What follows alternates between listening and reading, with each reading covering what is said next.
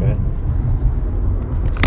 So seed helping. So what I was saying, like, in the past, like I would get caught up in the identity of work culture. You know what I mean? Like this is where I am, but this is not where I want to be. I want to be someplace different. Right. Meaning, I want to be in full-time ministry or some kind of title position of ministry, right? And now, what God has done me in this kind of intimate time with Him over the past few months is rehone into, look, I want you out and active in whatever capacity that you're in. So that what my because you thought you had to be working in ministry, or you had to be there, or else you weren't actually there. Yes. Like you weren't doing what you were supposed to be doing. And the crazy part is I've always been a marketplace minister. Like I always encourage and build up and leave a very direct impact wherever I go. Right. Like in that capacity of changing people and helping them see the balance and the importance of life and doing certain things. But I got caught up in I'm just going to occupy this space right now until I have this certain title that I'm going to be a pastor or some kind of lay leader or whatever. Right. So you had a future goal in my head. Like there was this goal that I want to be a minister. I want to be that. Yeah. But now you discovered, no, you're already that in the present mode. Correct. You just, Correct. You don't even have to have the title. Correct. You just exist in that, Correct. in whatever you're doing. Correct. Living a life of impact wherever you go. Like there's an opportunity in every human interaction that we have. And it's whether we take advantage of it or we let it pass us by. Yeah. Of course, a lot of that for me has to be a led thing, because I don't want to have the mindset that I gotta not pay attention to what you're saying to me because I want to have this spiritual in. Right. You know what I mean? Like, right. I'm not engaged with what you're saying to me businessly because my ultimate goal is to minister to you somehow. Right. Because I've done that before when people are talking to me and I'm not even paying attention. I'm just waiting for my in. Mm-hmm. I'm not engaged in what you're telling me because I'm waiting for an in, and that's a one-way communication, Tom. Yes. Which doesn't work. No. For very long. Because people have a story. No matter what they're saying, if they're passionate about, they want to be understood and heard. You know what I mean? So you have to give them that space to do it. And ultimately, when you live this life of knowing what your identity is in God and in Christ, that ultimately you're putting, no matter what, a foundational piece. And like the parable of the seeds is planting seeds, or you're watering a seed, or you're helping cultivate the seed, or you're pruning it. Do you know that you're doing it when you're doing it? Or do you only look back at the conversation or the experience and then go, oh, that was a seed that was planted there, or that was a cultivating moment? Sometimes I realize it when it's happening, and sometimes I realize it afterwards. You know what I mean? When conversations come up, and not to say that it's a spiritual thing, but like when it's a life thing, and it doesn't have to necessarily go back to a God thing, but you know what you're talking about when you're talking about it, how you're impacting and encouraging, you know what I mean? And that's always been my gifting is encouragement, you know what I mean? Right. Encourage, and that's where I want to, like, man, what I thought my life looked like, it doesn't have to look like that. It can be different. You can change, you can evolve, you can do these things to better yourself and have a life. I mean, people get so caught up in the negativity of this world, and there's so much amazingness of this life we get to live on this planet for this very short amount of time that we're here. You know what I mean? And just like with the whole, Kyle Hendrickson, like, you don't know when your card is going to get punched, dude. Yeah. Like, seriously, like, that's people always say, well, you could die, like, yeah, but you really could. Yeah. You know what I mean? Yeah, you totally could. We could get sideswiped by the semi-truck, and you and I can go flying off the thing in this little blue car, and that'd be it. Yeah, we get hit by an asteroid, and we're all done. Ooh, asteroid. We're all freaking done, right? So, this morning, I want to relate this or connect this to this morning's conversation with Jenny. So I was in the shower, and I started laughing. She's like, what are you laughing at? And I was like, so yesterday at the gym, I was wearing my sunglasses because I forgot my glasses in the car. And these group of ladies were all, take off your sunglasses, right? And I was talking to somebody about a challenge they were having.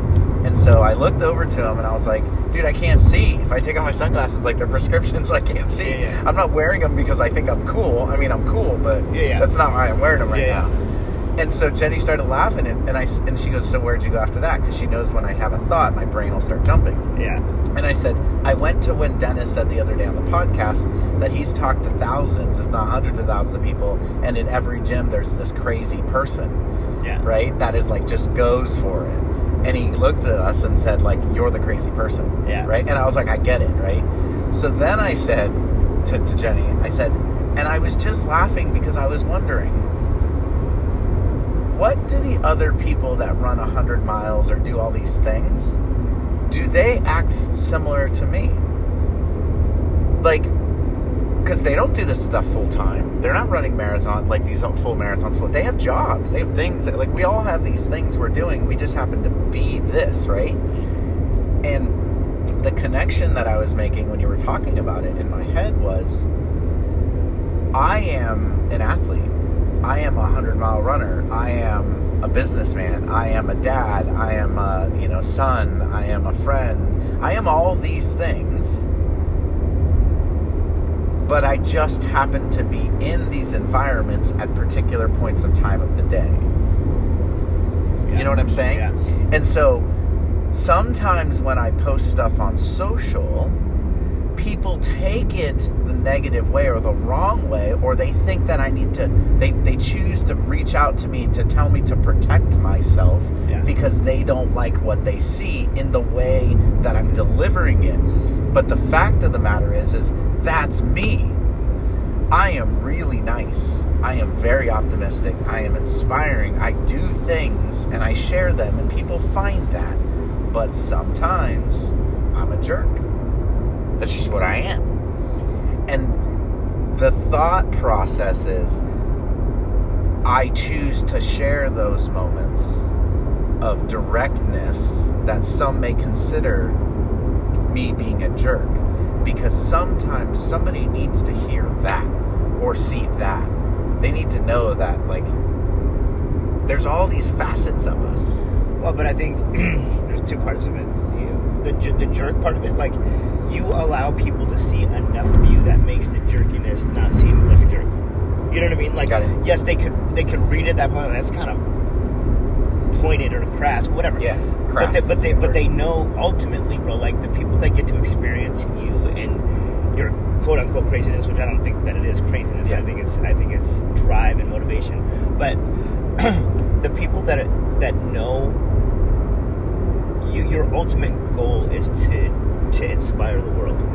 You know what I mean? Based on your overcomingness. That's even a word. You know what I mean? You've overcame so much adversity in your life and came through so much things in your life that could have taken you down and have taken you down a much different path. So, to answer your question about do people, other 100-mile runners, I don't think so. I said, yeah, I think there is probably a group that does it because they want to inspire the world. Sure. The other part of it are selfish in that they just want to do it because they want to do it. You know what I mean? What would it look like for you if nobody knew you were running 100 miles? If you didn't post about it on social media, like you just got up one day, trained, nobody knew what you were doing, how you were doing it, why you were doing it, or there was no rooms of hope or anything, would you just go run 100 miles? I mean, for me, I don't know that I would. You know what I mean? But your ultimate goal is to inspire people to get off the couch, to break out of their comfort zone, to let go of some of these burdens and haunts of their past, and live a life of greatness and fullness. Yeah, and I think a message out of this running thing is that you can find yourself in running. Yeah. You know, and I've heard that message over and over again several times in books and other things, and I relate to it because you can. And it's not just like running like a mile. It's like the longer running, you can't fake that. You can't fake running. Well, and that's the thing. And the biggest thing with you, Kevin, is running 100 miles does not make sense. No. It does not make... Like, you are not a former... I don't know if it's a medal that you would win in cross country or whatever you get for winning races or being an established running athlete. Like, that's not where you came. It's not, like, you're not going back to your roots and saying, okay, now I'm a middle-aged man, I'm going to go back to my roots and do what I did when I was middle-aged. I'm not. It's like, wait, I just found this new lease on life. The veil has been pulled off of me. Why can't I? And you went and did it. Yeah. Like, not even in a oh, well, maybe I should. I don't know. That's kind of far. Dip your toes in the water. It's like, no. This is like I'm going to smash the ice open and jump in the water. Well, the funny part is, like, the time that we've been friends, bro, like, when you said you're going to run 100 miles, people are like, yeah, right. I'm like, bro, you don't understand, dude. He will go run 100 miles. Like, that's not even, like, there's never a doubtful thought in my mind that you wouldn't not complete this task. Right. You know what I mean? Now, there's the intangibles of whatever can happen. Sure. But that's not the platform and the place that you live. You don't operate from a place of fear. You operate from a place of truth and boldness. And I'm going to accomplish. And that's, you know, even with Brian and I, the first time that we did Endeavor, like, not finishing was never thought in my mind. Never, ever, ever. Yeah. Even though everybody said, well, then you gotta be prepared for this part and this did it. Like, even when we came down to that point, because I had not ever envisioned myself, of course you don't ever set Hepner said that yesterday to me when I said, oh, I'm going to do this next, because I told him what my next bigger goal was going to be. And I said, I don't expect to complete that. And he goes, you don't have to bullshit me. You don't have to lie to me. So funny. And I looked at him and I was like, what? I go, no, like the word expectation, I don't expect to complete it because I have a desire to achieve. He goes, no. Nobody sets out that big of a goal and doesn't expect to complete it. Yeah. Don't BS me. And I went, you're right.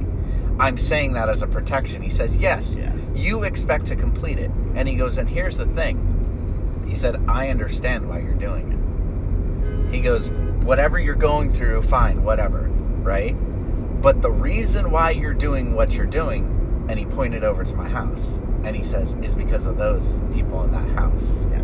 It's not for this organization. It's not for this. It's not for that. He says, it's for them to see that you can achieve whatever you want to achieve. That's right. And he goes, and they're seeing it. They're living it. Your wife, your kids. They're the most important thing in everybody's life is generally those they choose to be part in a family with, right? And he goes, and that's why you're doing it. And I was like, yeah, totally. Dead on. Look at Mr. Hebner. Mr. Hebner. And it's true. It's true. So yeah, that was my conversation this morning, but I think you're totally right, man. Like, that coolness that you have found in the time that you've been off in this adventure for this, you know, year has set you on this path now. Yeah. And now you're aligned. Now you're like, okay, I'm in another season of this next level. Just wait what happens in 2020. Yeah. Right? Well, I can't wait to sit down and hammer out these ideas, dude. Yeah. 2020. I mean, we're already doing it, right? Yeah. It's part of the process. Well, and that's what I look back on the like last year's playing challenge. Like, it was amazing. Yeah. For a minute. Yeah. And then it kind of like it fizzled. But look what it did. Yeah. Like, so playing challenge 1 year. Jenny asked me about it the other day too. She's like, "What happened to the playing challenge?" And I was like, "It died." Yeah. And then she goes, "What do you mean?" And I said, "Here's the thing, sweetheart. Most ideas in life are like a big golden donut. Everybody loves the idea in the beginning, and you do it. Even I do. I fall in love with the ideas, right? Because all my ideas are great. They're great ideas until you do them. And then you do them, and you're like, oh, it's freaking hard. It's hard to stay committed to something for 365 days. 100%. It's hard to stay committed to something for 6 months. It's really challenging to stay committed to something for 30 days. Yeah. If you are capable of sticking to something for a year, wow. What makes the playing challenge was not? What it's hard. What makes things more? Maybe it's the monotony of it. Maybe because the playing challenge was monotonous after a little while. But I like you think about even drinking. Yeah. Like that's not something you do for 30 days and then stop for 2 years. You know what I mean? Like it, typically you do it or you do it. Yeah. Or even going to the gym. Like I've not, in my experience at Omni, never really fallen off. Yeah. You know what I mean? Like it becomes a lifestyle and part of it. You said it. It becomes a lifestyle. And the lifestyle is rarely ever questioned.